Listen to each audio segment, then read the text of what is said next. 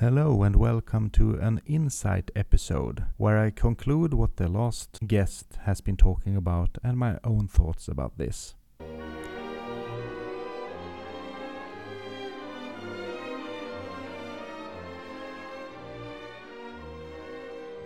There was a man who 25 years ago was lying in his bed thinking about taking his own life. Usually he lay in bed all day, or got out of bed and lay on the floor instead, all because of his back problems due to 3 disc hernias. His TV was installed so he could watch it from below.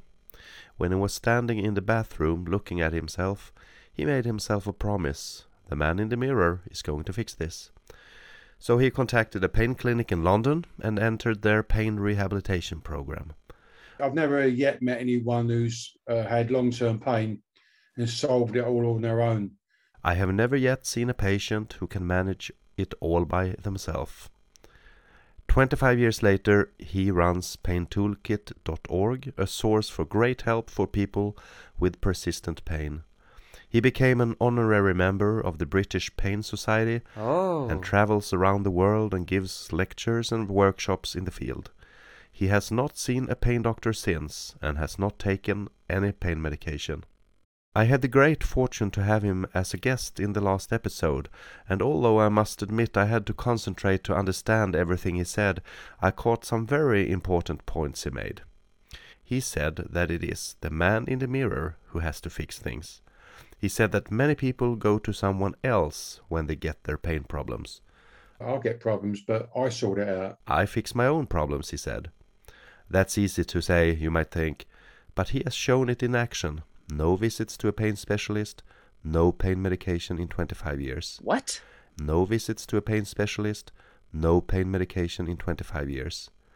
And he has pain every day, but stretches, exercises and occupies his brain with many different things. Just take a look at his Facebook and Insta page and you will understand what I mean. He told us that his orthopedic surgeon told him his spine looked like a digestive biscuit. And I told him I heard about the radiologist telling someone the spine looked like a rotten flagpole.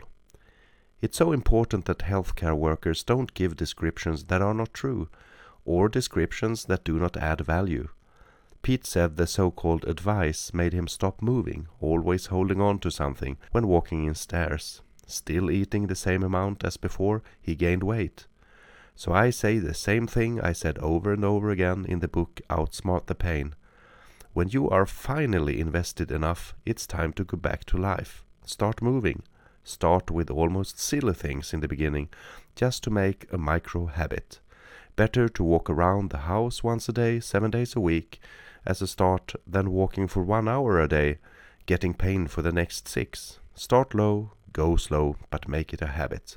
Then accelerate. Pete then talked about self-management, which does not mean that you do things all by yourself, not at all, but it means that you take responsibility that things will happen. In collaboration with healthcare professionals knowing persistent pain, your family and friends, co-workers and so on. Just like brushing your teeth every morning to avoid unnecessary dentist visits is self-management, the way you exercise or activate to avoid pain is also pain management. Pete continued by saying that a lot of information to people regarding pain is quite dry, and I can agree on that one. So they are using virtual reality, VR, to make education more fun. Too bad he could not demonstrate VR in a podcast. Pete concluded in saying that although he has no university degree, he says that if I can do it, anyone can do it. Listen to this. If I can do it, you can do it. I asked the very difficult question if there are people who can't get better.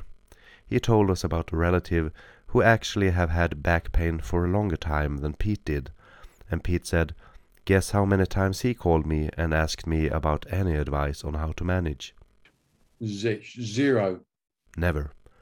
And Pete also said that he could see in people's eyes that they were not ready to make a change. They were still on the hunt for a quick fix to make it better. And these people are hard to reach, hard to make getting better. Again, self-management is about taking your own responsibility to make things happen. No one else will do it for you. If you want to listen to the whole episode, make sure to listen to it where you can listen to your pods. You can also read the transcript on my webpage, karstenalbeck.com. If you want to read the talk instead of listening to it, that's the way to go. I really hope you will continue to listen to my episodes, regardless if you have persistent pain or not. I'm trying to make them interesting for all. Take care until we meet in space again.